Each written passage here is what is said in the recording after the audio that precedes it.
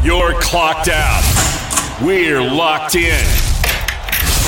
You're listening to Crunch Time with Miguez and Mesh here on The Game. 103.7 Lafayette and 104.1 Lake Charles, Southwest Louisiana's sports station. It is a Tuesday here on Crunch Time. Matt Miguez, James Mesh, and you. Welcome in here on The Game, Southwest Louisiana's sports station, and your home for the Houston Astros and the LSU Tigers. I am holding my World Championship mini bet, and I'm happy about it. What's the total on memorabilia that you've spent so far? That is a number that doesn't need to be discussed. Just doesn't need to be discussed. We discussed what I bought at the Globetrotters game. So far to this point. $92. No. Yes, it is. No. To this point. 33. How? I have ways. I am a magician. I'm a magician. That's not, no. Yes. You literally said you spent 80 before, and then you just bought the pennant for 12. Nope. That is a lie. Not true. You're literally... I didn't spend it, to be fair. Wasn't my money. So there's that. For starters. But I digress. On today's show, it's like a laser pointer when you're a teacher. You can just point it at you. Anyways. On today's show, You're such a buffoon. we're going to talk about the Houston Astros with our guy Brian Lalima. We're going to go to the moon one last time for the 2022 season. We're also going to preview the Eagles of Georgia Southern. And then, well, actually, what we're going to start the show with Let's get to the poll question first. is a Saints vent session. 337-706-0111. James mentioned that our poll question of the day is, by what way do the Saints acquire their next quarterback? Do they draft a QB? Will they trade for a QB? Will they sign a vet in free agency? That's trading and signing a vet is the same option. Are they already on the roster or other? I don't know how else you would be able to get it. I don't know another way. But, if somebody's got some magical wizardry like I do, I mean, you can comment on the poll question of the day. I thought about that after I made it. I was like, So far, 62% say trade/sign a vet. 37.5% say draft a rookie. It's interesting. Because here's my question. And we won't spend a whole lot of time. We'll dive deeper into it later because I really want to get to the conversation about the game last night. Because it's not who do you want, or like how do you want them to get their next QB? It's who do you think and how do you think they'll do it? Right, but see, that's the question that I'm about to ask here. Is let's say that you go the free agency route. You sign somebody in the offseason. Who? Jacoby Brissett. Why? He's been solid for the Browns. Does he make you better than either a healthy Jameis Winston or Andy Dalton? It's probably the same. So then what's the point? You already have Jameis Winston signed through next year. What's the point? But see, that's what I'm getting at. Like, okay, so now Jacoby Brissett's off the table. Who are you going to sign? There's nobody available. PJ Walker? No, thank you. Maybe the Panthers cut Sam Darnold? Woof. No, thank you. Or Baker Mayfield? Maybe the No, thank you. Maybe this. Actually, I'm going to say something that I think could work. I'm not saying that I want this. I'm saying I think it could work. Maybe you trade for Jordan Love. That's an option. Because at this point, it's either, after the season, it's either Well, that's the thing is because they extended Rodgers. So Now- unless now he again- retires or something, Let me preface this. I don't want this. I just think that it may work. Could Mitch Trubisky fit in New Orleans? you've gone back to Mitch Trubisky. Could And you- Trubisky and you fit were- in New Orleans? And it's funny because you were hating on Trubisky earlier. I don't want him. Correct. I don't think he makes us better. But from a sports analyst perspective, does he work in New Orleans?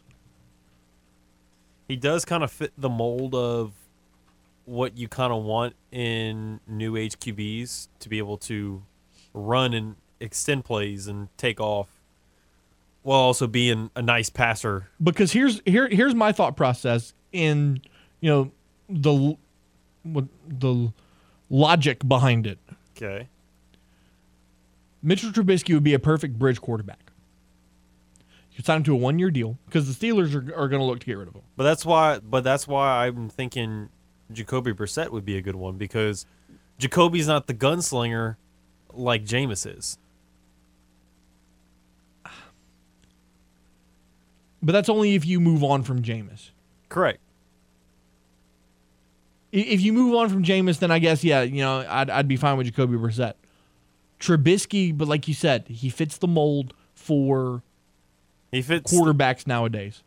But that's the thing is And he buys you a year until you see a much deeper quarterback draft class that the Saints will actually have a first-round pick in. I thought this QB class has been solid. It's solid, but I think it's definitely you're a lot not- better than what it was last year. it is, but you're not going to get one out of the first round. You're going to have to trade in the first round to get one. But you and I had this conversation earlier where you're saying Hendon Hooker is being projected as the 6th QB off the board. But like you said, if 5 quarterbacks go in the first round, Hendon Hooker's going very early in the second. The Which would Saints be aren't there. Which is a lot easier to trade up to go do. And, I mean, You've gone to get Tennessee players before. Now, have a few of them been undrafted? Yeah, but you traded up to go get Kamara. You got Marquez Callaway. Isn't Malcolm Roach from Tennessee as well? I mean, they've dug in that. Alontae Taylor. They've gone to that. Yeah, they traded up, I believe, to go get Alontae Taylor in the did. second round. So they like going to that Tennessee well. And I don't necessarily disagree with that statement. However, can you say right now, without a shadow of a doubt, that you are comfortable with Hendon Hooker being the quarterback of the future for the New Orleans Saints? I would be if you get the right people in the coaching staff. Because do you trust the current QB coach? Do you trust? I don't trust anybody on our coaching staff. That's what I'm saying. Until you get somebody that's competent, like until you get a Brian Daboll, But you see, that's the issue to me that a lot of people aren't talking about. I think on the field talent, I think Jameis Winston's talented enough to win you a Super Bowl. and that's been my whole argument since. I know before the season I thought that they could still do it even without Sean Payton, But he has zero coaching. But the fact that you have a defensive-minded head coach with a team that's looking to just kind of run the ball on offense and not do anything too aggressive, and the fact that you have an aggressive by nature QB and don't have a coach that can calm him down and be like, "Hey, let's take the shots when we need to, not all the time." It's not a good match. And then it also doesn't help that the defense, even though they did play well to start off the game, but as the game went along, they just kind of got beat up more and more as they did. They were on the field for almost 38 minutes. Yeah.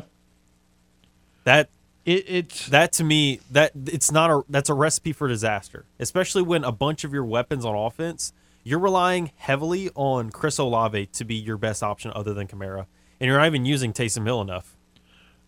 the fact that Taysom Hill only had one pass In one run, and one run.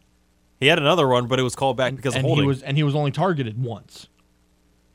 It's ridiculous. It's ridiculous. Now I can't offer too much of a take because I didn't watch much of the game. Because I was working Cajuns men's basketball. So I didn't watch much of the game. What I do know is that the Saints lost by 2 touchdowns. And the one touchdown that they did score came very late in the contest. And the only reason they scored the touchdown was because the other Ravens defensive back thought he went out of bounds, so he didn't even try to tackle him. So he just kind of moseyed on down the sidelines. Right. I worry about the future of this organization with the current coaching staff. As much as I want, because unless there's just an absolute turn of a leaf, as much as I'd want Dennis Allen to just be downgraded and just go back to being that's not going to happen. The defense coordinator, I don't think it's very likely that'll happen. So I feel like you almost have to just clean house and reset completely. You almost have to move on from Pete Carmichael, because it kind of feels like at this point you have QBs trying to do one thing, the offense trying to do another. I think you could put Carmichael back where he was. You can demote him. You could demote him back to passing game coordinator, because let's be honest, that's where he wants to be anyway. He doesn't want to be offensive coordinator. That has been a storyline all season. But what about with Dennis Allen? Did he necessarily want to be the head coach? I mean, because that's the same thing. They just pretty much promoted from within. I don't know. And maybe you could demote Dennis Allen back to defensive coordinator if that was something he'd want to do. But then what do you do with Chris Richard?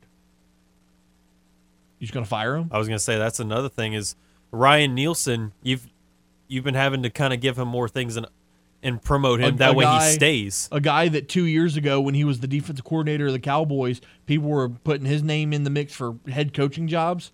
You're just going to fire him? That's the other issue that you run into. Because you promoted so much that if you try to go back with everything, you got to. With one thing, you have to do it for everything. Because with the defense, is it a Chris Richard problem, or is it the fact that you've got two defensive minds on the coaching staff butting heads? Which one is it? Because if it's a Chris Richard problem, the solution's easy. You fire Chris Richard. If it's a Ryan Nielsen problem, it's easy. You fire Ryan Nielsen. But now, okay, so you brought up an even better point. Now you got three heads butting against one another. Because Dennis Allen is still having a voice in how that defense is being run. You can't tell me he became the head coach and just relinquished all power. Right. Gave everything away. Like he still has a say in how that defense is being run. Yeah. There's too many chefs in the kitchen. Right. There's way too much going on. So, personally, what I think you do is you fire Dennis Allen, you fire Ryan Nielsen, Chris Richard's your defensive coordinator. And then if that doesn't work, then you go back to the drawing board next year. And then you demote Pete Carmichael back to just passing game coordinator. You go hire an OC, you go hire a head coach.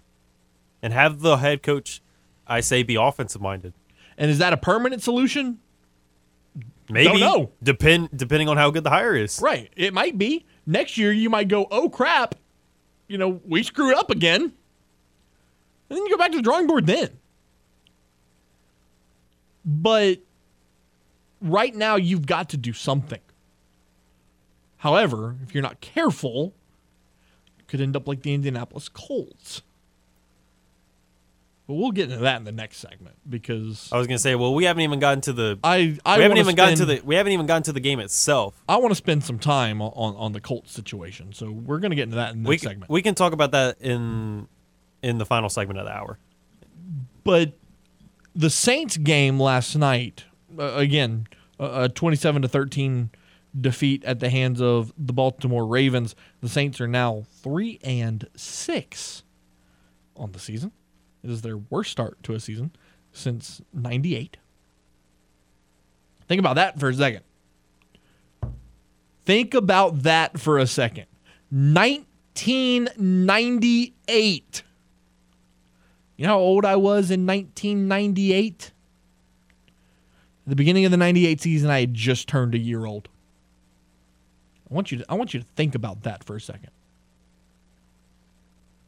The Saints are not in a good spot right now. But you know what is in a good spot? Christmas. It's coming. And I'm so excited. Such a Christmas guy. The studio is going to be decorated holly and jolly and merry and bright, and it's going to be great. But anyways, you can listen to all your favorite Christmas classics or local Cajun Christmas songs on the Louisiana Christmas Channel. That's nonstop Christmas music, 24 hours a day, 7 days a week on the Louisiana Christmas Channel. And you can listen live at lachristmaschannel.com or download the mobile app on both Apple and Android devices. And you can even listen on your smart speakers at home. So listen to some holiday cheer with the Louisiana Christmas Channel. Take a time out. When we return, we'll dive deep into the Saints game, and we'll also start talking about that situation with the Indianapolis Colts. Right here on the Game, Southwest Louisiana Sports Station, your home for the LSU Tigers and Houston Astros. Got something to say to Miguez and Mesh? Hell yeah! It's easy. Just call the hotline by dialing 337-706-0111. Now, back to more Crunch Time with Miguez and Mesh here on The Game. 103.7 Lafayette and 104.1 Lake Charles, Southwest Louisiana's sports station. Welcome back to Crunch Time. Before we get into the conversation of the Saints game last night, I have to share this tweet that I just saw. It says, it's about the Astros. You think Chas McCormick robbed the Phillies? Pedro Baez got $12.5 million and a World Series ring from the Astros after pitching just 6 2/3 innings in the last 2 seasons. Woof. All right, James, the floor is yours. What, talking about the Saints game? Man, that was a doozy. The French phrase that they normally use Is pardon. pardon. It was very pardon. Because, man, crazy how some people think that Andy Dalton, he's so much better than Jameis Winston. Boy, what did he do for you to feel like, yeah, he's killing it? He's what, 2-4 since he got the starting gig? And 2-4, cool, not very good. And then the one win was against the Seahawks when 80% of the reason why the Saints won was because of Taysom Hill. Cool. And now I'm not saying it's all on Andy Dalton, because even though he really did not help, the line was overwhelmed.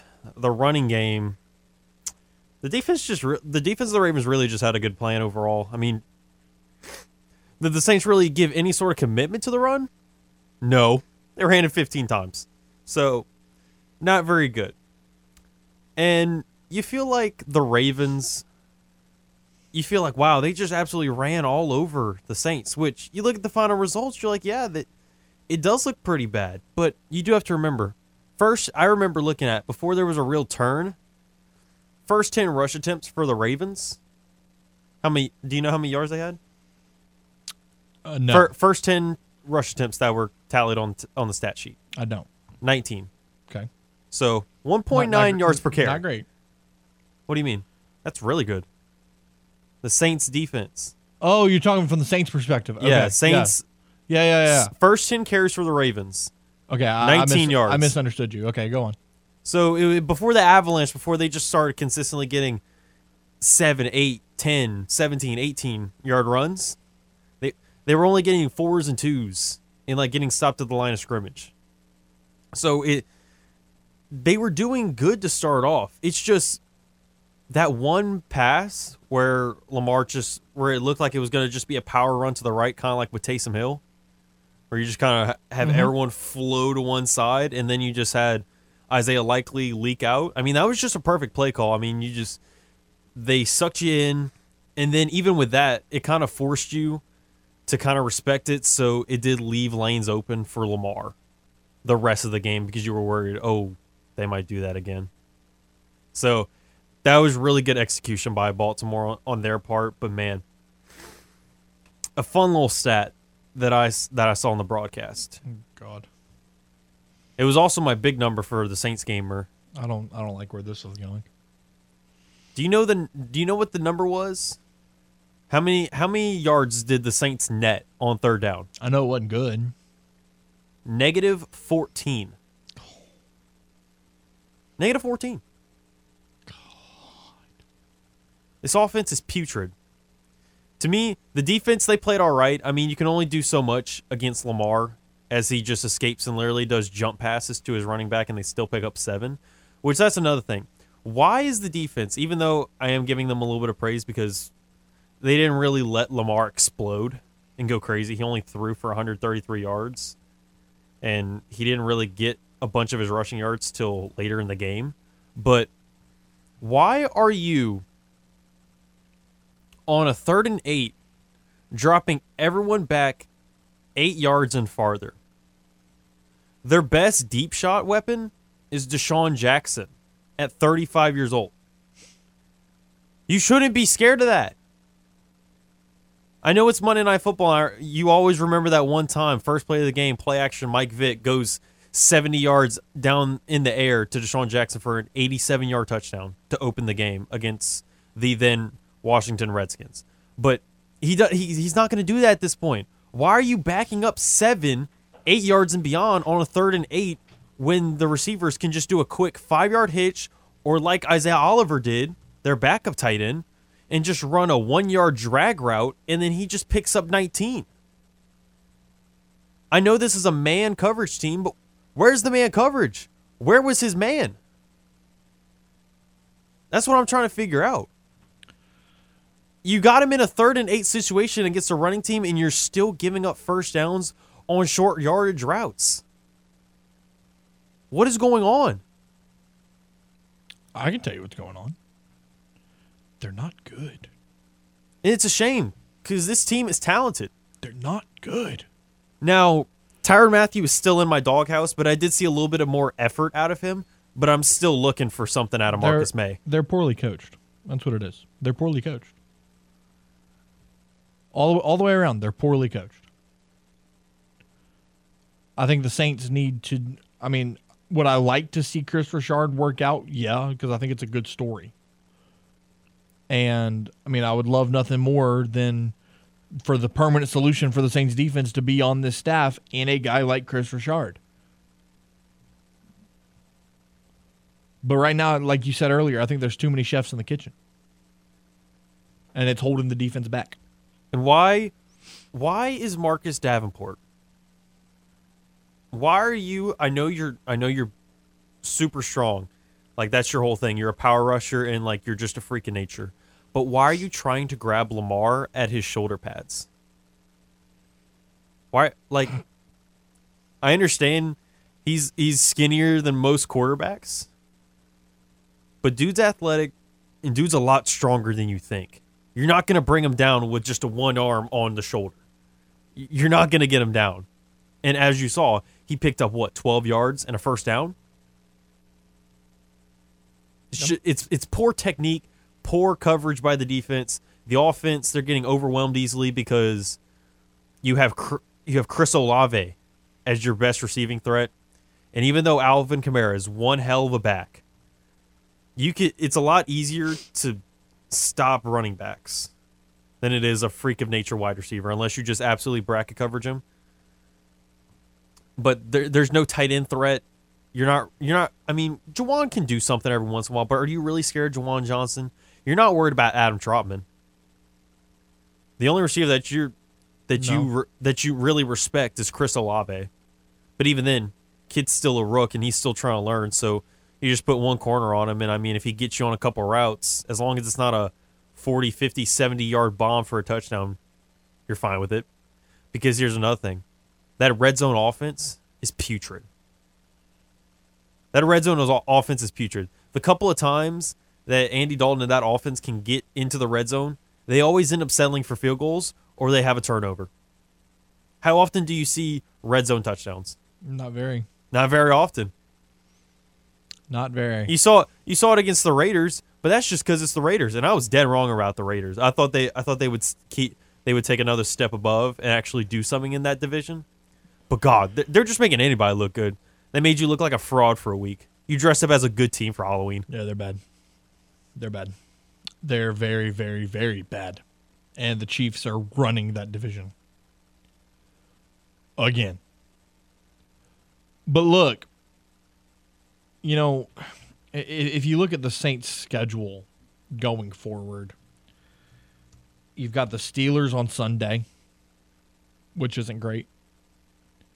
And They then, have a really good defense. And It'll then- be like the Ravens. and then you got the Rams, which is also not great. No, but they struggle to score. And then you got But you'll find a way to give up 27 to them. and then you got the Niners, which is not great. Jimmy G's terrible, but they'll find a way to get points. Their running game and Debo and their defense. I was gonna say Debo. If anyone's gonna have a good game, it's gonna You'll be find a Debo way. because you as the Saints, you know very well all about Christian McCaffrey, so you know what to do against him. You're not scared against Jimmy. George Kittle, they barely get it to him anyway. So the only players that you would really be worried about in that offense is how much they get Elijah Mitchell the ball and what they do with Debo and Brandon Ayuk. the Bucks. Could be winnable. Yeah. It could be winnable. The Falcons. Yeah. Could be winnable. The Browns. With Deshaun Deshaun back. but here's the thing. What did he look like in preseason? That was preseason. I'm not counting. Yeah, I'm not even- what's the whole thing about nowadays?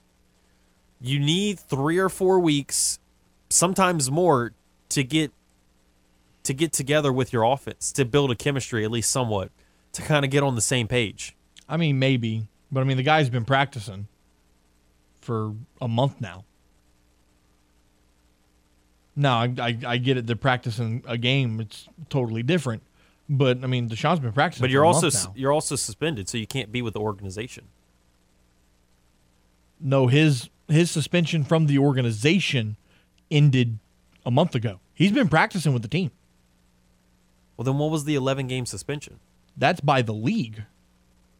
But if you're suspended by the league, I'm telling you, that doesn't make sense. But I'm not saying I don't believe you, but unless that does not make sense. unless I read it wrong, Deshaun's been practicing. He's probably been practicing with like other people and people outside the organization. But when you're suspended, you're usually not supposed to be able to have any sort of communication or be in any sort of contact with the league or anybody in the organization that you're with. Watson has been participating in meetings and conditioning workouts at the Browns facility since October the 10th, while throwing with his private quarterbacks coach, Quincy Avery. He will begin practicing fully with the Browns on November 14th. So by the time he plays the Saints, Well, they must have made a change on how suspensions work, because I do not remember that being how that's the case. But so by the time he plays the Saints, he would have been in meetings for 2 months and been practicing fully for a month. Now again, I agree, practice reps and game reps, big difference. But he's like Lamar Jackson because he's elusive and he's a hell of a runner. But he's even more talented at passing. But I don't think the rust is going to be a factor in that game. Now that he's going to have a month of practice under his belt, and then you got the Eagles, that's an L, and then the Panthers. So you might be, if things don't improve, you might be 6-11, 7-10. 7-10 if you get lucky. Yeah. Which, I mean, that seems like a success at this point, which is very sad to think about. But anyways, we'll take a time out. Brian Stone of Underdog Dynasty joins us next for a preview of the Georgia Southern Eagles and the Louisiana Raging Cajuns right here on The Game, Southwest Louisiana Sports Station, in your home for the Houston Astros and the Fighting Tigers of LSU. You're listening to The Game. 103.7 Lafayette and 104.1 Lake Charles. Slings it far side. Stingley steps inside the receiver and picks it off. Southwest Louisiana's sports station. A shot to left field. Going back on it's Gordon. He'll look up. It's a goner. Your home for the LSU Tigers and Houston Astros. 4:39 here on your Tuesday. Welcome back to Crunch Time. Matt Miguez, James Mesh. This time to preview the Louisiana Raging Cajuns, sitting at 4-5 on the year, 2-4 in the Sun Belt Conference. They will host the Eagles of Georgia Southern, 5-4 on the season. They are 2-3 in the Sun Belt Conference. To help us preview the opposition is Brian Stone. He is a Georgia Southern writer and Sun Belt podcast host for Underdog Dynasty. Brian, thanks so much for taking the time, man. How are you? No, I'm great. Thank you guys for having me on. So, tale of two extremes, man. In Statesboro, you go from Georgia Southern running the option for decades to hey, let's have the fourth best passing offense in America. Yeah, it's really been, a complete night and day experience. I can definitely say with full confidence, I did not expect them to have this level of passing offense coming into this year. Nobody really knew what the offense was going to look like under Clay Helton. But obviously, as far as offense goes, the results have, spoken for themselves. And, you brought up Clay Helton. Clay Helton obviously has, quite the resume coaching at USC and, now taking over the reins at Georgia Southern.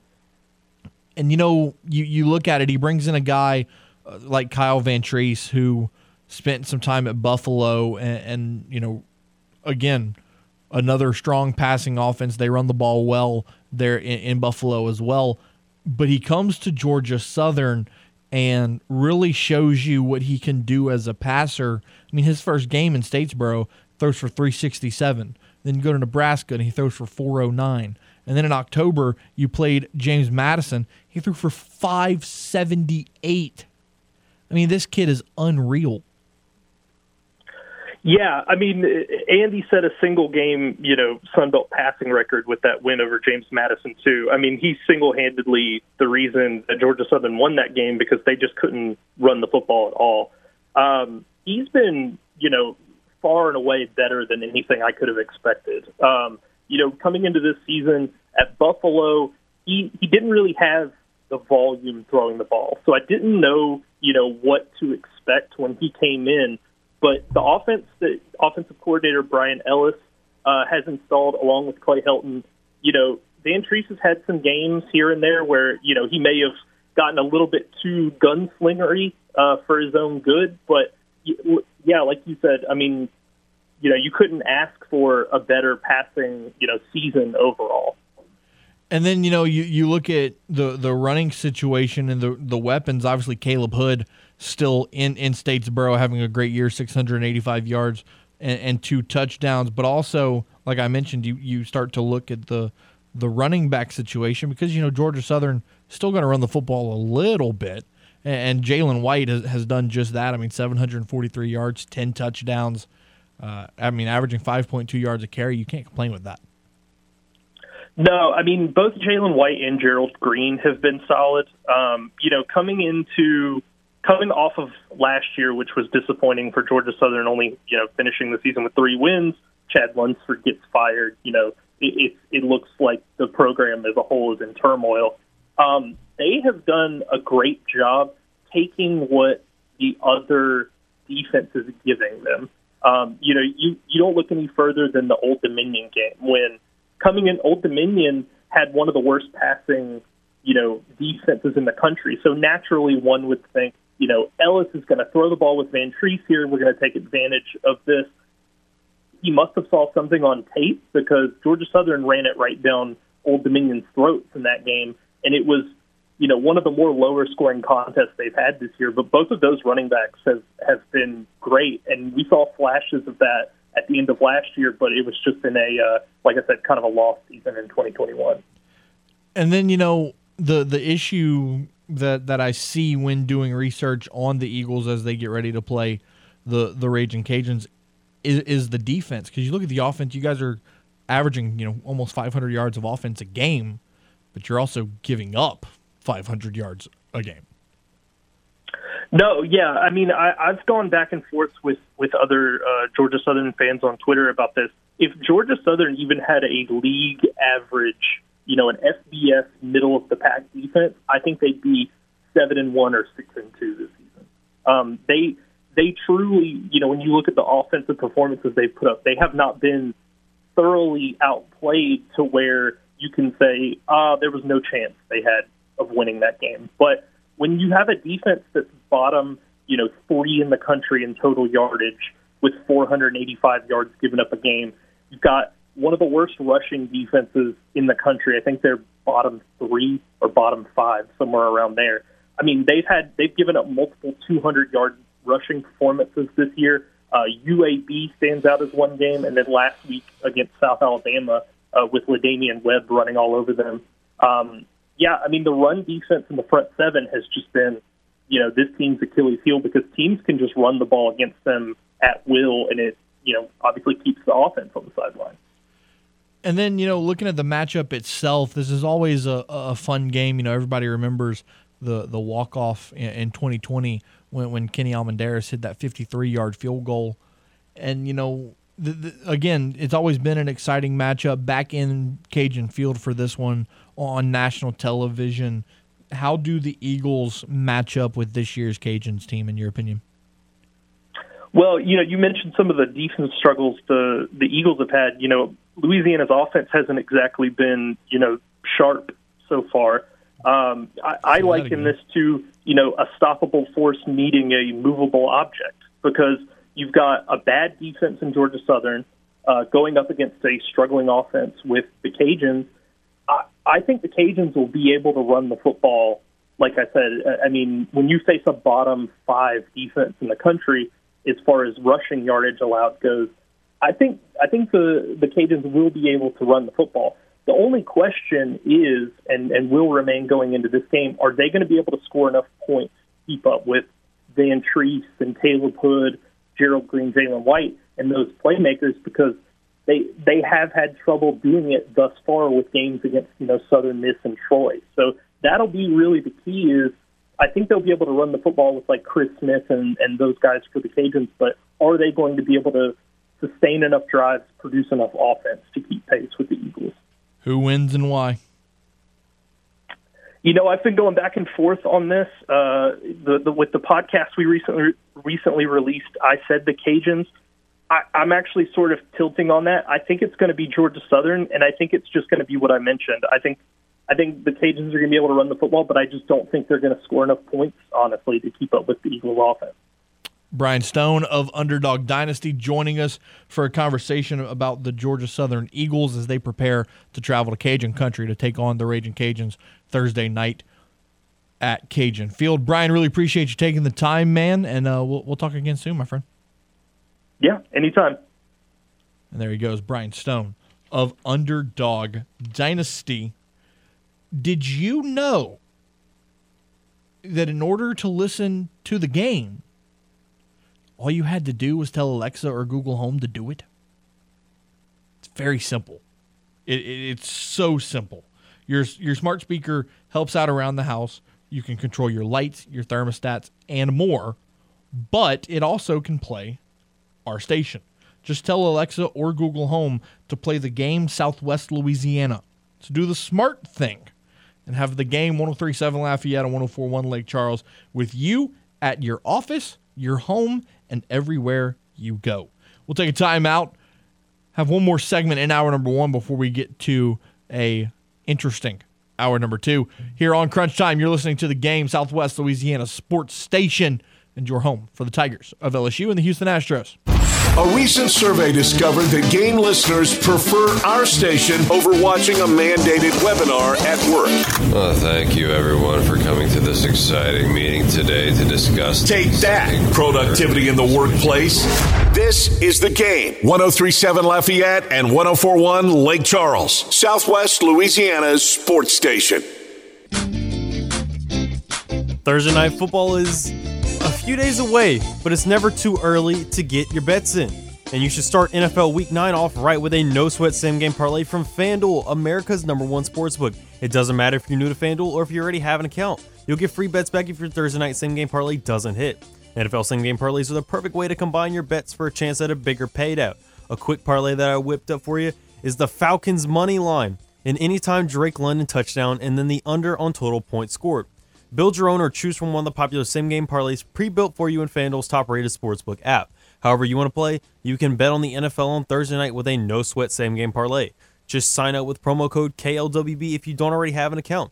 But if you're already with FanDuel, you're all set. Just sign in and see what you got. Make every moment more with FanDuel, an official sports betting partner of the NFL. You must be 21 and older and present in Louisiana and permitted parishes only. 3+ leg minimum $1 bet required. Refund issued as non-withdrawable free bets that expire 7 days after the receipt. Max free bet $5. Restrictions apply. See terms at sportsbook.fanduel.com. And if you or someone you know has a gambling problem and wants help, call 1-877-770-STOP. Welcome back to Crunch Time, as we've got just a couple minutes left before we wrap up hour number 1. Now, we didn't get to it before, but Matt, let's talk about the Colts situation with El Jefe Saturday now a head coach. My God. Before we get to that, okay. Quick reminder as citizens of this great country that we live in. If you haven't voted yet today, go vote. You got 3 more hours till the polls close. Go vote. Takes 2 seconds. Very quick, very simple. Obviously, we don't talk politics, so I'm not going to influence your decision on who you should vote for. I'm just telling you to go vote. Now, talking about the Colts. So let's recap the season so far for Indianapolis. You want to start before the season? You acquire Matt Ryan. Correct. So now, you've got the previous rookie of the year in Jonathan Taylor, who nearly broke rushing records. You have Matt Ryan, who has consistently been a solid quarterback. He had one great year where he won the MVP. I still think that was a little skewed, but, he's Potato. He's had a solid year. All right. So, if you're a Colts fan, you're saying, oh, Matt Ryan, Jonathan Taylor, Michael Pittman, got Shaq Leonard on the other side. Like, we might be able to do something here.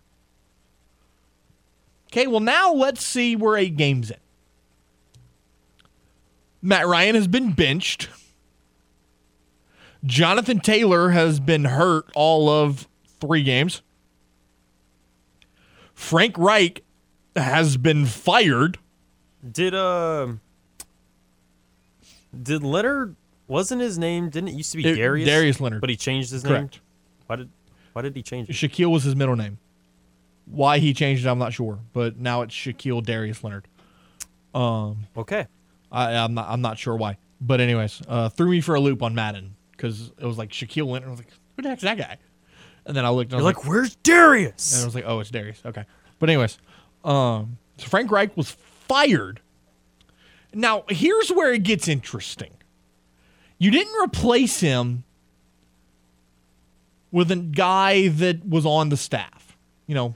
Because keep in mind, John Fox, the former head coach of the Broncos, former head coach of the Panthers, he's on the Colts staff. Yes. He didn't get the spot. Marvin Harrison, one of the greatest receivers to ever play the game, he's on staff.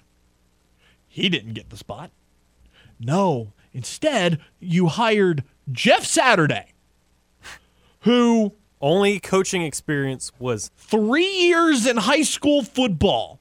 I only saw it was just for 2020, and he went 3-7. Everybody's saying 3 years. From what I saw, it was only 1 year in 2020. Yeah, and he went 3-7 that year, which is horrible. But anyways, you know what he was doing as of last week? Watching the NFL on his couch. Working for the 4-letter network. Oh yeah, that's true. I forgot he does go on there. I forget which. I think he appears on a couple different shows. He does. Doesn't he? Isn't he on like NFL Live or something? Yeah, and Get Up and a couple other things. He does get on Get Up? Yeah. Oh, okay. So explain to me how Jim Irsay, who's always been, an off-the-wall kind of fella. Oh, he's something special. He's a guy, right? Explain to me how Jim Irsay sat there and said, you know who I think could lead us? El Jefe. Yes.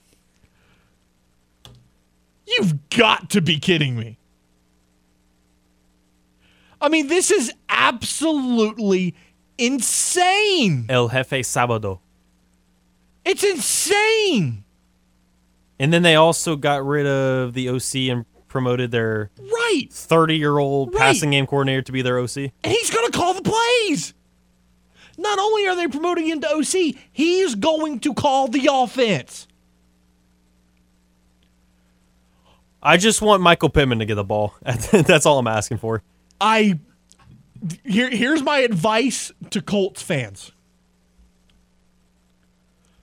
Find a fifth, find a handle, find a liquor store. Get through the last 8 games. We'll finish it more in hour number 2 right here on The Game. Southwest Louisiana Sports Station in your home for the Tigers and the Houston Astros.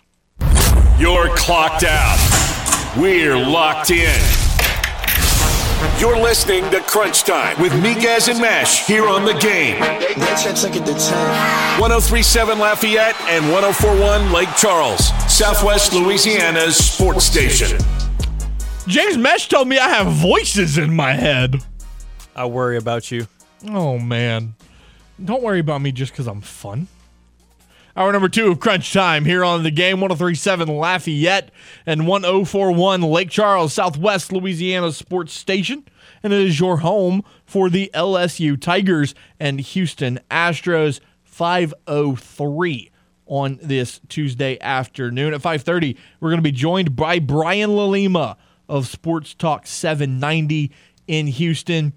And we will chat it up with him about the Houston Astros winning their second World Series in franchise history. But before we get to that, let's finish this conversation about the Indianapolis Colts. Okay, so we were talking about Jim Irsay being a wild guy. This is how wild he is. He fires Frank Reich in I'm going to call it a shocking move because I thought it might be a little too early. They've had some roster issues. They've this, that, and the other. I think it may have been a little too early. However, it is what it is. He's now gone. Hours later, he hires Jeff Saturday as an interim head coach. Now, everybody's first thought was, oh, where the hell's the Rooney Rule? Blah, blah, blah. The Rooney Rule doesn't factor into interim head coaches. However, if you listened to Jim Irsay's press conference that was held last night during the Monday Night Football game,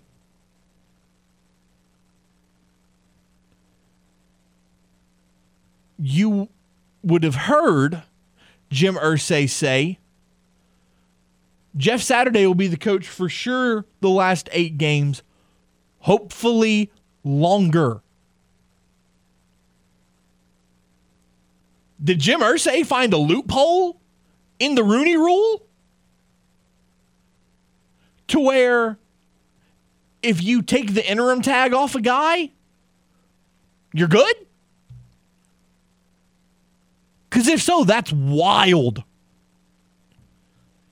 Absolutely wild to me. Let's go to the hotline. Jay, what's up? Who's upset? I never heard anyone say anything about the Rooney Rule. No one, if you follow football, you know that's usually something, the Rooney Rule usually takes place after the season. If a coach gets fired during the season, more likely they're going to hire someone from the staff, more likely. I've never heard anyone say, about the Rooney Rule when a coach gets fired. I never heard that. Where you heard that from? I've seen it all over social media, people asking about the Rooney Rule. Yeah, wow. I'm surprised that people have mentioned that. Now, I said this earlier, that I think it strengthens Brian Flores' case against the NFL. That's why I think, situations like this, not so much that they hired Jeff Saturday, it's just the idea that this man didn't have any college or NFL experience. I heard high school, but it's not too often that happens. I know Doug Peterson was a high school coach, but he had some NFL assistant coach experience, coaching experience. But that's just ignorance, man. They just don't know the rules. Rooney Rule usually applies to after the season, right? When they have interviews, not so much during the regular season, because you're not going to bring in a head coach per se. Like you said, who knows, man? Saturday might go on a roll, and I think he had a situation. Well, no, I think they let Bruce Arians. I think Bruce Arians. Who was that? Somebody was an interim, and they moved on, even though they had a good record, and they brought back Chuck Pagano. So who knows, man? Who knows in this situation? I know some people are going to say, well, Irsay hired Tony Dungy. He gave Tony Dungy a shot. and then also had Jim Caldwell. Caldwell. So that he has that. His the people who support him, they have that. His supporters say, he hired two black coaches, or what's considered minority. Have a good one, and thank you. Appreciate you, Jay. Yeah. So not only did I see it on social media, but Irsay was also asked about the Rooney Rule during the press conference last night. He was asked, how did you avoid the Rooney Rule in naming Jeff Saturday? But you didn't have to avoid the Rooney Rule, like we just talked about. That only applies when it's not an interim basis. But you look at we talked about Jeff Saturday, who again, like we said, has zero had college experience or NFL experience. 3 years of high school football, and it didn't go well. Let's go back to the hotline. Manny, what's up? All right, listen, I just want to chime in a little bit on the Jeff Saturday situation. I think it just speaks to the fact that these owners, they're going to do what they want. I mean, the Rooney Rule is a slap in the face, and Jay's right. The Rooney Rule really doesn't apply during the season, but it just shows you that it's the old boy system. I don't. It's just ridiculous. It's silly, and it shows that they don't really care about what anybody says. A billionaire, multi-billionaire, whatever they are, they're going to do what they want to do, and I don't think they really worry about any of those things. They might let other people worry about them, but it's really a situation, I'm sure, that's eye-opening to not only African-American coaches, but all coaches at that level who want to get a chance to be a head coach. So I just think that's a slap in the face to all those guys that are in the building, number one, and to guys that have been grinding and building relationships and so on and so. And Jeff Saturday might do great. I don't know. I think he's a great guy by all accounts. Really great guy. High integrity guy, hard worker, yada, yada, yada. But I just don't think that it's a situation where he deserves to, for this to go on. So right. Just wanted to chime in. Thanks, guys, for joining the show. Appreciate the call, Manny. Yeah, again, you go back to it, and we talked about it a little bit earlier. You look at the Colts coaching staff, and which, by the way, I do stand corrected. Marvin Harrison is not on the Colts staff. It's Reggie Wayne. Still, the point remains the same. A great Colts wide receiver that has coaching experience. Albeit 1 year, but that's 1 year more than what Jeff Saturday has. I digress. Look at your coordinators. Your defensive coordinator is Gus Bradley. That name ring a bell for you, James? He was the Jaguars head coach for years. For years. In the 2010s. Gus Bradley was there for a long time. So here's the thing. You've got John Fox, who's got head coaching experience. You've got Gus Bradley, who's got head coaching experience. Two guys on your staff. He was the Jags head coach for 4 years, from 2013 to 2016. So not as long as I thought it was, but still.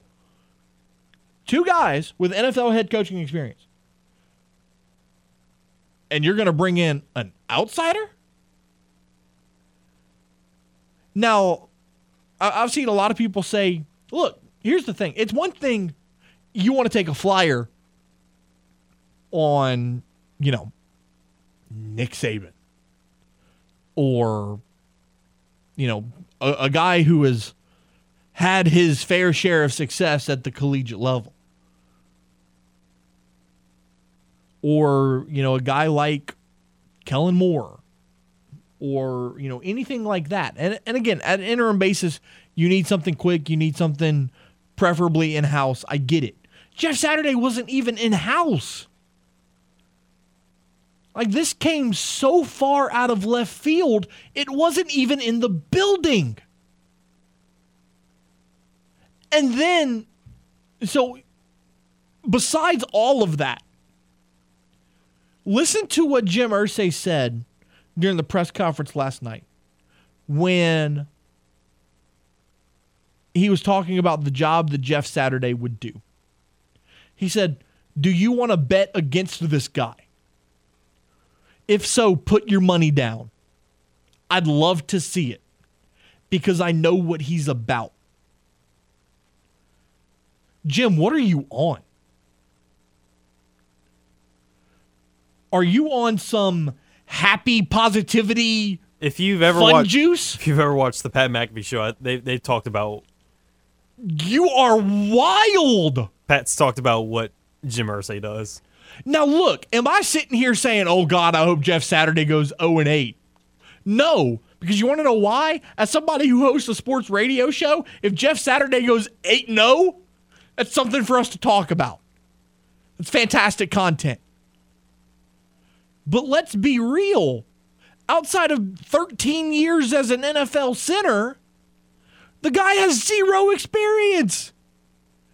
You coached for 3 years at Hebron Christian Academy in Atlanta. And one of those years, you barely won a third of your games. I was going to say, he went 20-16. Like, this guy's not ready for this. But what are you doing? What if the Raiders still make him look like a competent coach and they still lose? Hey, El Jefe, you see that massive bonfire over there that is this season? Go run through it. Go have fun, bud. You're going to spend 8 weeks in there. It's all for you. And if you come out alive, maybe we'll hire you. We'll interview you again. Because they're not just going to hand it to them. Interview. Well, What you think they would stick with him if he went 3-5? no. You don't think so? No. I think you'd have to do a little bit better than that. If he goes 500 or above, I think they would. I don't know that 3-5 does it. Because I could see Jim Irsay. Because I could see what they do if. I mean, who knows? With Jim Irsay, he might go 2-6, and they're like, "Hey, good enough for me." But that's what I'm saying is, I feel like if he wins even a couple of games, he'll be the prime candidate to go back unless someone absolutely just wows him. But you see what this shows me? This shows me two things. Number one, the Colts are openly admitting that they're terrible, so let's just tank. And number two, they would rather PR over winning football games. Because this is a PR move if I've ever seen one. Former player, locker room leader, everybody loves Jeff Saturday. Let's make him the interim head coach for 8 games. It's absolutely bonkers to me. Now look, if it works, we'll come back here and talk about how awesome it was to watch Jeff Saturday lead the Colts. However, if I'm a betting man, Jim Irsay asked, you want to bet against this guy? Sure. Actually. Kind of do. I kind of do. Because I think you are setting him up for failure. I think you are setting him up for dramatic failure. But anyways, I digress on that situation. It's strange. I could see you going for a guy that, had spent time as a coordinator or, maybe even, like I said earlier, coached in college. Jeff Saturday hasn't even done that. This is not going to end well. It's just not. No Matt Ryan. Jeff Saturday's your interim. It's just not going to work well. So, again, like I said earlier, if you are a Colts fan, just make it through. And go draft a quarterback in the offseason. Because that's what you're going to have to do. The Sweet Dough Pie Festival is coming back, and it's serving up a slice of history and deliciousness. Every year, pastry chefs and home cooks vie to be crowned best in the Sweet Dough Pie contest, where the public is the judge, and of course, a large variety of pies are available for purchase. Now, I know what you're saying. Matt, you read this live read a couple weeks ago. What's the deal? Well, it got rained out, and it's rescheduled for this Saturday from 9 to 3 at Grand Coteau Town Park in Grand Coteau. For more information, you can call 337-331-6352 or visit the Town of Grand Coteau's Facebook page. We'll take a time out. When we return, it's a soundbite segment. We're going to talk New Orleans Saints, LSU Tigers, and Louisiana Raging Cajuns men's basketball. We'll do that next here on The Game, Southwest Louisiana Sports Station, your home for the LSU Tigers and Houston Astros. Tune in every weekday at 8:15 a.m. and 3:15 p.m. for the LSU Sports Update, presented by Tibbs Trailers here on The Game. 103.7 Lafayette and 104.1 Lake Charles, Southwest Louisiana's sports station. Welcome back. It's crunch time. 20 after the hour. Matt Miguez, James Mesh, and you, 337-706-0111. And here in Acadiana, you can watch us on the simulcast on Stadium 32.3 and Channel 133 on LUS Fiber. Let's update the poll question of the day. How will the Saints acquire their next quarterback? And comment who you think it'll be. So far, 71% say trade/sign a vet. 28.6% say draft a rookie. Couple of comments. Ton says, I'd love to draft one. The problem is draft capital is gutted, so QBs are left by selection. It's not optimal, as RP3 likes to say. Brandon comments, and he tags Lamar Jackson. It says, Lamar, please. Well, you know, what I learned a phrase. Well, I didn't learn a phrase, but I started saying it after a good friend of ours said it on this program. If ifs and buts were candy and nuts, we'd all have a Merry Christmas. Lamar Jackson's not happening. You can't afford him. Because as much as we enjoy the game that is Lumonomics every offseason, having to play that game means one simple thing. The Saints are broke. You can't afford them. So, as great as that would be, not going to happen. And Larry says, we definitely need a quarterback. Yeah, I agree. So, James, you know, what would Tad comment? Oh, God. We love Tad, right? Tad comments, Sucky McSuckface. Did he get that off the fact that that is the name of my fantasy team? I was gonna say he's catching on to us. I don't know, but because you know my fantasy team 1-8 in the Crunch Time League, baby. Let's go. You're killing it. I'm killing the game, and I actually just lost to Tad this week, so I will openly say it. Tad, good game. You beat me. Where am I in the standings? I am second to last. I'm sixth. Or am I now last?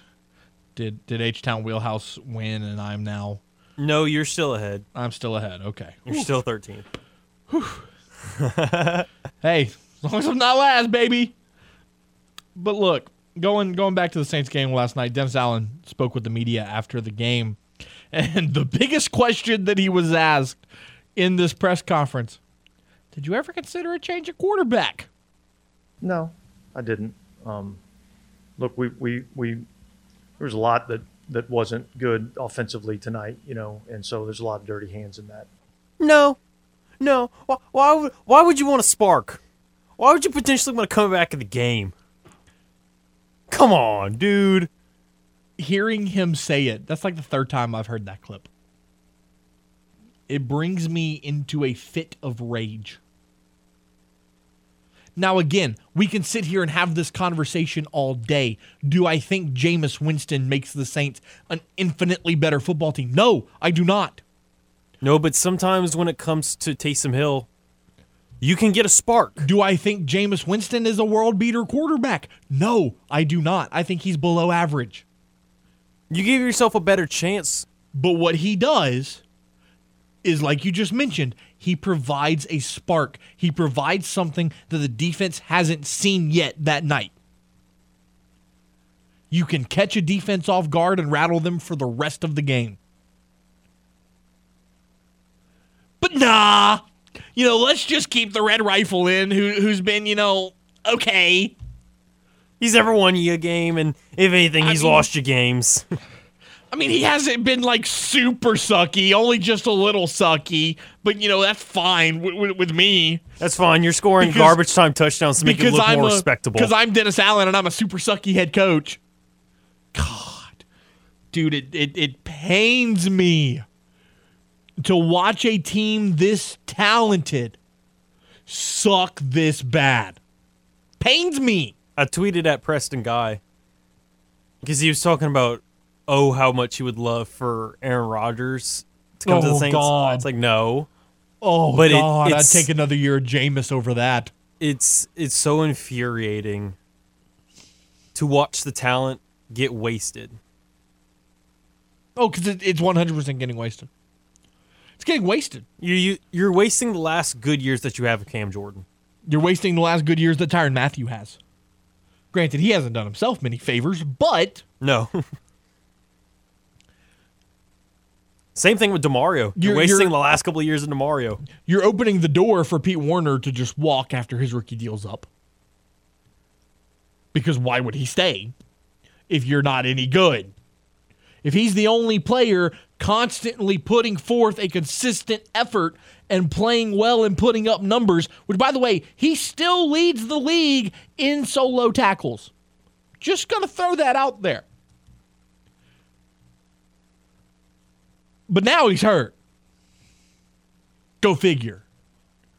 Add him to the novel. You know what? Let's make a documentary about how many Saints players have been hurt.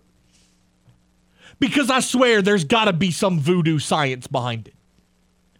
Let's go to the hotline. Doc, what's up? Not much. I was kind of curious, and I don't know if I'm the only one who feels this way, but I can't stand how teams seem to take coaches that have failed miserably at other places and expected a different result. I'm sorry. I'm sorry, Doc. Can you say that again? I don't. Is my voice bad? No. I just want you to repeat it because I want you to drive home the point.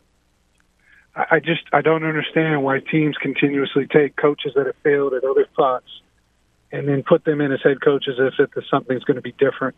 Thank you. They are who they are. And, I'd say the one thing about Saturday is at least he hasn't proven that he sucks. And, Jim Fox had several runs at other places. I could see the Marvin Harrison aspect from it. Maybe that would probably have been a good issue. But, I don't know. Just even thinking about it, with the recent lottery, I think somebody should go up to Irsay and say, well, how about I'll put my lotto winnings up to you, total ownership of the team if you're such a big man that they'll do over 500, and then see if he shuts up. Because I don't know, man. I think it's the same story, different day. That's just my feelings on it. Just curious to see what you guys thought. I 100% agree with you. Yeah. It's awful. I wasn't a fan of the hire the day they announced it. Yeah. And you know what? I don't think the Rooney Rule extends anymore. I don't even know if it's even there, but I'm sure that was fully vetted as well if we're talking in terms of bringing people in. So I don't see how these things, for all the hypocrisies of ownership and they're doing right by everybody. I don't know. It's frustrating at times, I think. No, and I'm not even a Colts fan or even a Saint. I mean, I love the Saints, but I don't know. I agree. It just seems wasteful. Yep, absolutely. Appreciate the call, Doc. All right, guys. You have a good night. Yeah, I mean, I've said that for weeks now. What did you see out of Dennis Allen's previous tenure? I don't give a damn where it was. Oakland is a dumpster fire, or it was a dumpster fire. It still is a dumpster fire, even in Las Vegas. I get it. But here's the issue.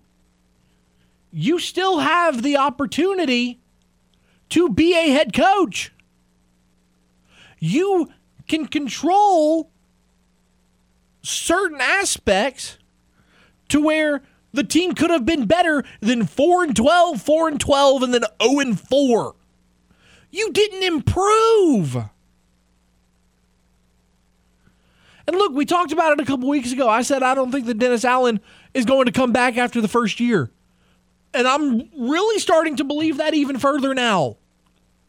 And it's not because I don't want to give the guy a chance. But what has he shown you that he's going to improve? You've gotten worse. You've gotten worse. You started the season 1-0. You have regressed all season long.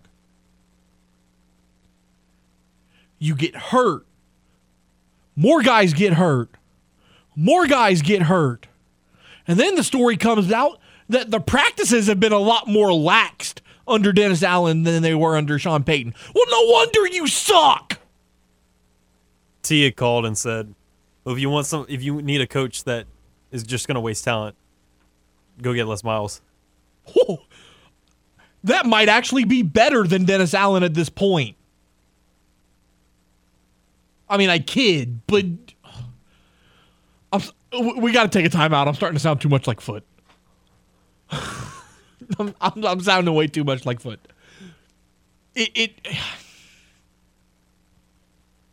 It's infuriating to watch this team. For once, I did not have a stressful evening when the Saints played because I couldn't watch it. I couldn't watch it. Because when you read it on paper, you go, oh, well, the Saints weren't that bad. Maybe they were just a couple of plays behind. No. The Ravens just made a few more plays than the Saints did. No, you got owned. I haven't enjoyed watching a Saints game. Owned. It's been difficult to watch. The only Saints game that I enjoyed was when they shut out the Ravens 24-0. That's the only game that was fun. There was good offense. The defense played lights out. I thought that the play calling was halfway okay. But even the offense didn't feel all that great. No. Kamara was great. Yes. Kamara was fun to watch. The other 10, Yep. Normal. This team has to do a complete 180 if Dennis Allen wants to save his job. Because at this rate, he's gone.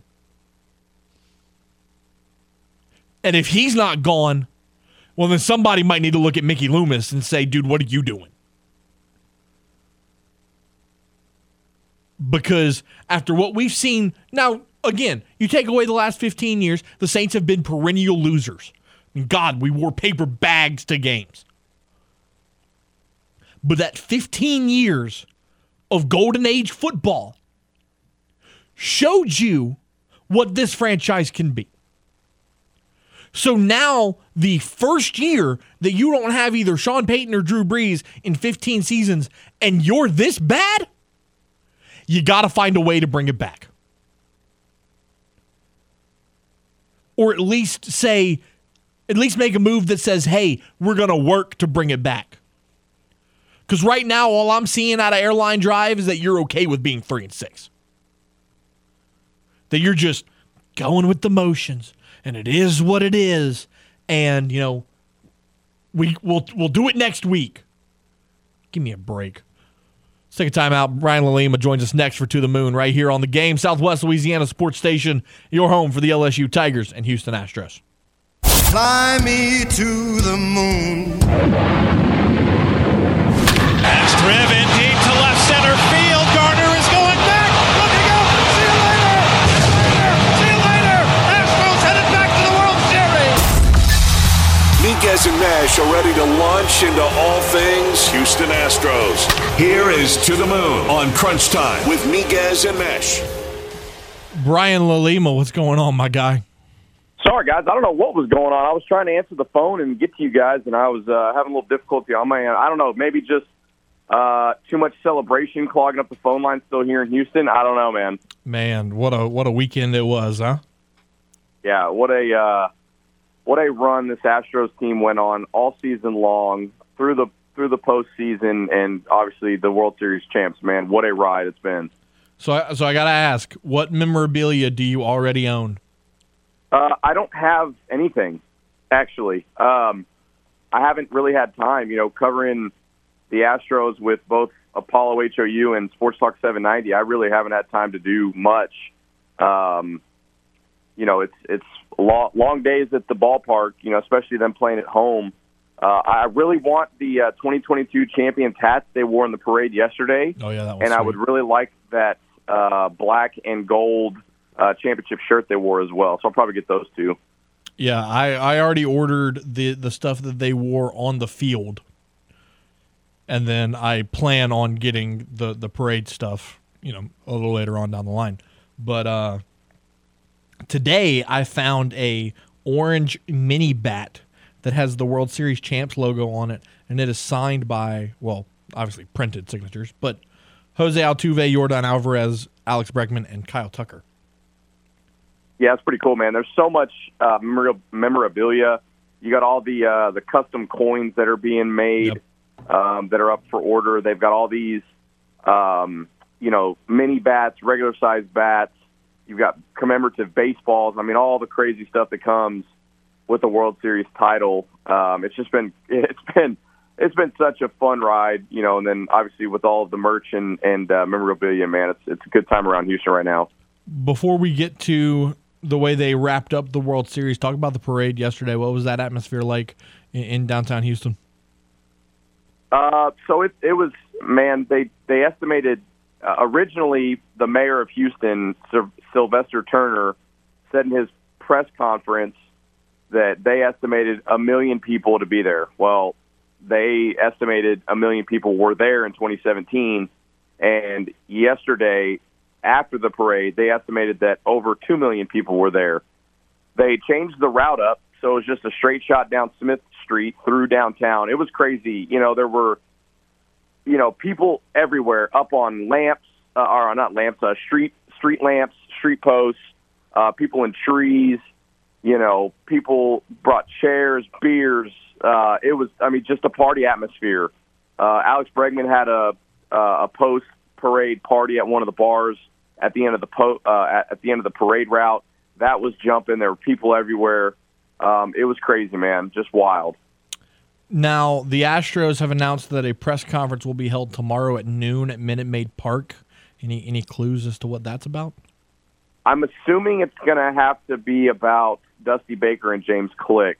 There was a report that was released today from Bob Nightingale of CBS Sports not CBS Sports, USA Today, that James Click spoke with Dusty Baker and James Click on Monday and said to them that he would be offering them contracts to come back in 2023. The details of that, after that, have not been released, so I'm assuming it's that. All right, so let's get to the game. Saturday night, a 4-1 win for the Astros. Man, you can say all you want about Yordan Alvarez having a rough stretch during the postseason, because at one point he was struggling a little bit, but when you need him to deliver, he comes up in the biggest ways. Yeah, that home run. Look, I've been in Houston my entire life. Besides obviously the couple years that I, was in college. And the last time that I can remember someone hitting a ball to dead center field was back in early 2000s when Sammy Sosa hit a ball over Tal's Hill. That's the last time I remember someone hitting a ball to dead center field. The ball that Yordan Alvarez hit the other night on Saturday night over the batter's eye was absolutely obliterated. They said it went 450 feet. But there's no way. It's got to be closer to 500 feet. Just an absolute bomb. That inning, they had went down. Kyle Schwarber hit a shot to right field to put the Phillies up 1-0. And in the ballpark, you could feel leading up to that sixth inning before Kyle Schwarber hit his home run, you could feel the tension rising. You could feel that something was about to give, because it was basically a pitcher's duel up until that point. And then even after Kyle Schwarber hit his home run, you could still feel that something was about to happen for the Astros. And all that needed to happen was Martín Maldonado needed to lead off the sixth inning and get on base somehow, and he got hit. And then it's okay, all right, something's about to happen. He gets on. Altuve hits into a fielder's choice. Then Pena comes up, smacks a single. Altuve gets to third, and then it's first and third with one out, and Yordan hits the ball into dead center field, a place that very, very few people can hit it. Justin Verlander to finally get that World Series win in Game 5, in Game 5. Talk about, just that, the importance of adding that or getting that monkey off of his back, at this point of his career. Yeah, I mean, he was 0-6 coming into game number 4. I'm sorry, Game 5. Was it Game 4?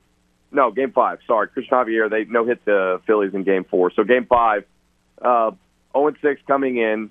One of the big things that he talked about was the adjustments that he made from his first game against the Phillies to the next, to the next outing. And I just think everyone was talking about it. Oh, he's 0 in the World Series. Can he ever get it done? He pitches well up until the World Series, and then he gets into the World Series, and there's just something that, he can't figure out. And he finally gets it done. He makes adjustments between those two outings, elevated the fastball, was able to command his off-speed, his curveball, and a slider, and he finally got it done. It's just huge, man. It's just another accolade along a Hall of Fame career, and he's about to win the Cy Young, and he's still going to probably pitch 3 or 4 more years. It's crazy. All right, Brian, let's look ahead to the off season. In your mind, outside of Dusty Baker and James Click, what's the biggest move the Astros need to make this offseason? It's Justin Verlander. I mean, that's going to be number one after your manager and your general manager, and it's going to be, first of all, is Justin Verlander going to opt out? He has not officially opted out yet. We know that he probably will. How much money is he going to want? We saw, what is Max Scherzer making each year? Like $40 million, $41 million, and Justin Verlander pitched better than Max Scherzer. That's number one. I think another big time point is going to be, are you going to bring back Yuli? What do you do with Michael Brantley? Because Yuli and Michael Brantley both are going to be free agents. They're both a little bit older. Do you bring back Christian Vasquez? He's another guy. And then on the backside of your bullpen, Rafael Montero is now a free agent. Do you try to lock him up? I think number one is Justin Verlander, and then you got to figure out what you do with Yuli and Michael Brantley. Do you bring back Yuli? If you can get him for a team-friendly deal, I say absolutely. For what he does on the defensive side of the baseball is we saw postseason Yuli was around this year. He hit well. He had his struggles in the regular season. If he hits 240, 250 in the regular season, those 20 to 30 points that he's not hitting on the offense, he's saving on the defense, if that makes sense. His defense is something, he's a Gold Glove first baseman, and he can lock down the right side with Altuve that makes him so valuable. So you get a little bit less of him offensively, and it makes him worth bringing back if you can get him for a team-friendly deal. Lastly, do you think that Aaron Judge could be a Houston Astro? No shot.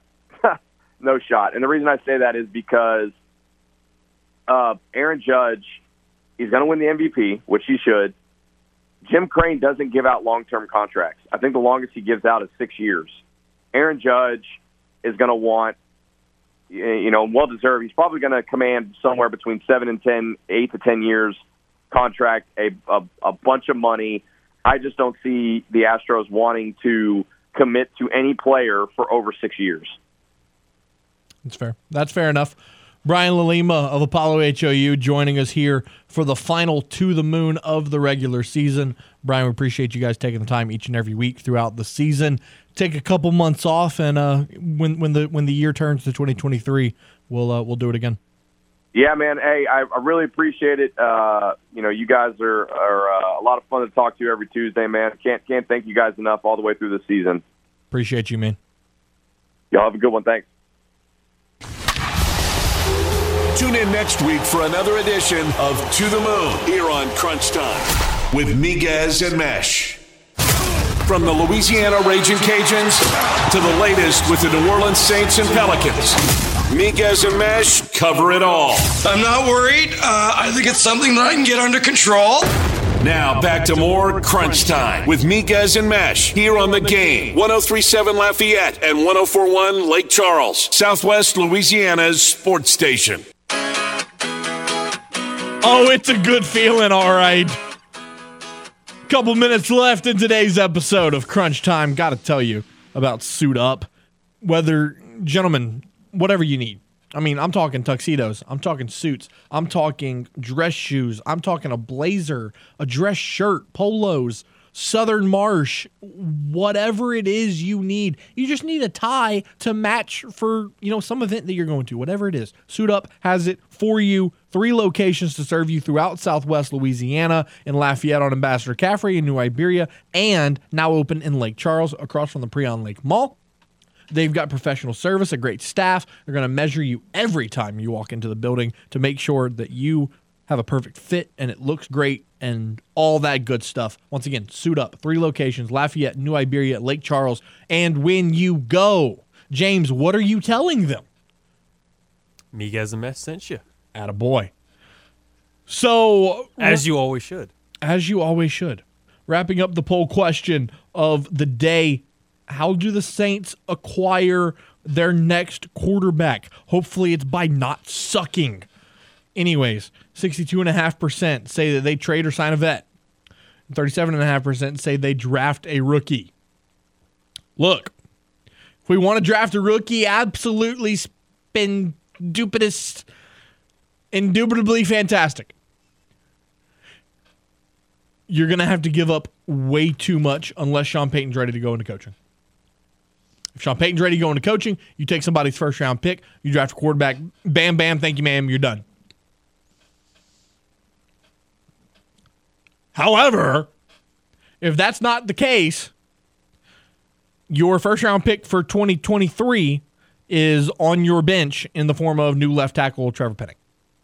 That's your 2023 first-round pick. You got to look at it that way. You got your 2023 first-round pick a year early. And for that, the Eagles, who are the best team in the NFL at the moment, are now going to have a top 10 pick to go along with that.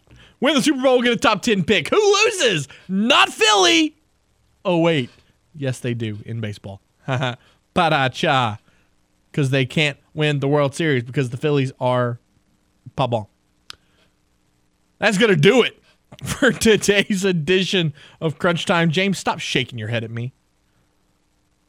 I want to thank our guest, Brian Stone and Brian Lima. It was the Brian Show today. Look at that. We'll do it again tomorrow. Jay Walker joins us for Cajun's Corner, and we're going to do Who Dat Wednesday tomorrow as well with Brendan Ertl. That'll be fun. For James Mesh, I'm Matt Miguez. Be safe, be well, hug your mom in them, and we'll see you tomorrow, same time, same station. What station, you ask? Well, it's the Game. 103.7 Lafayette and 104.1 Lake Charles. It is Southwest Louisiana's sports station, and it is your home for the LSU Tigers and Houston Astros. The Zach Gelb Show. Actually, Tiger Rag Radio is up next. I found the place to shop Black Friday, Kohl's.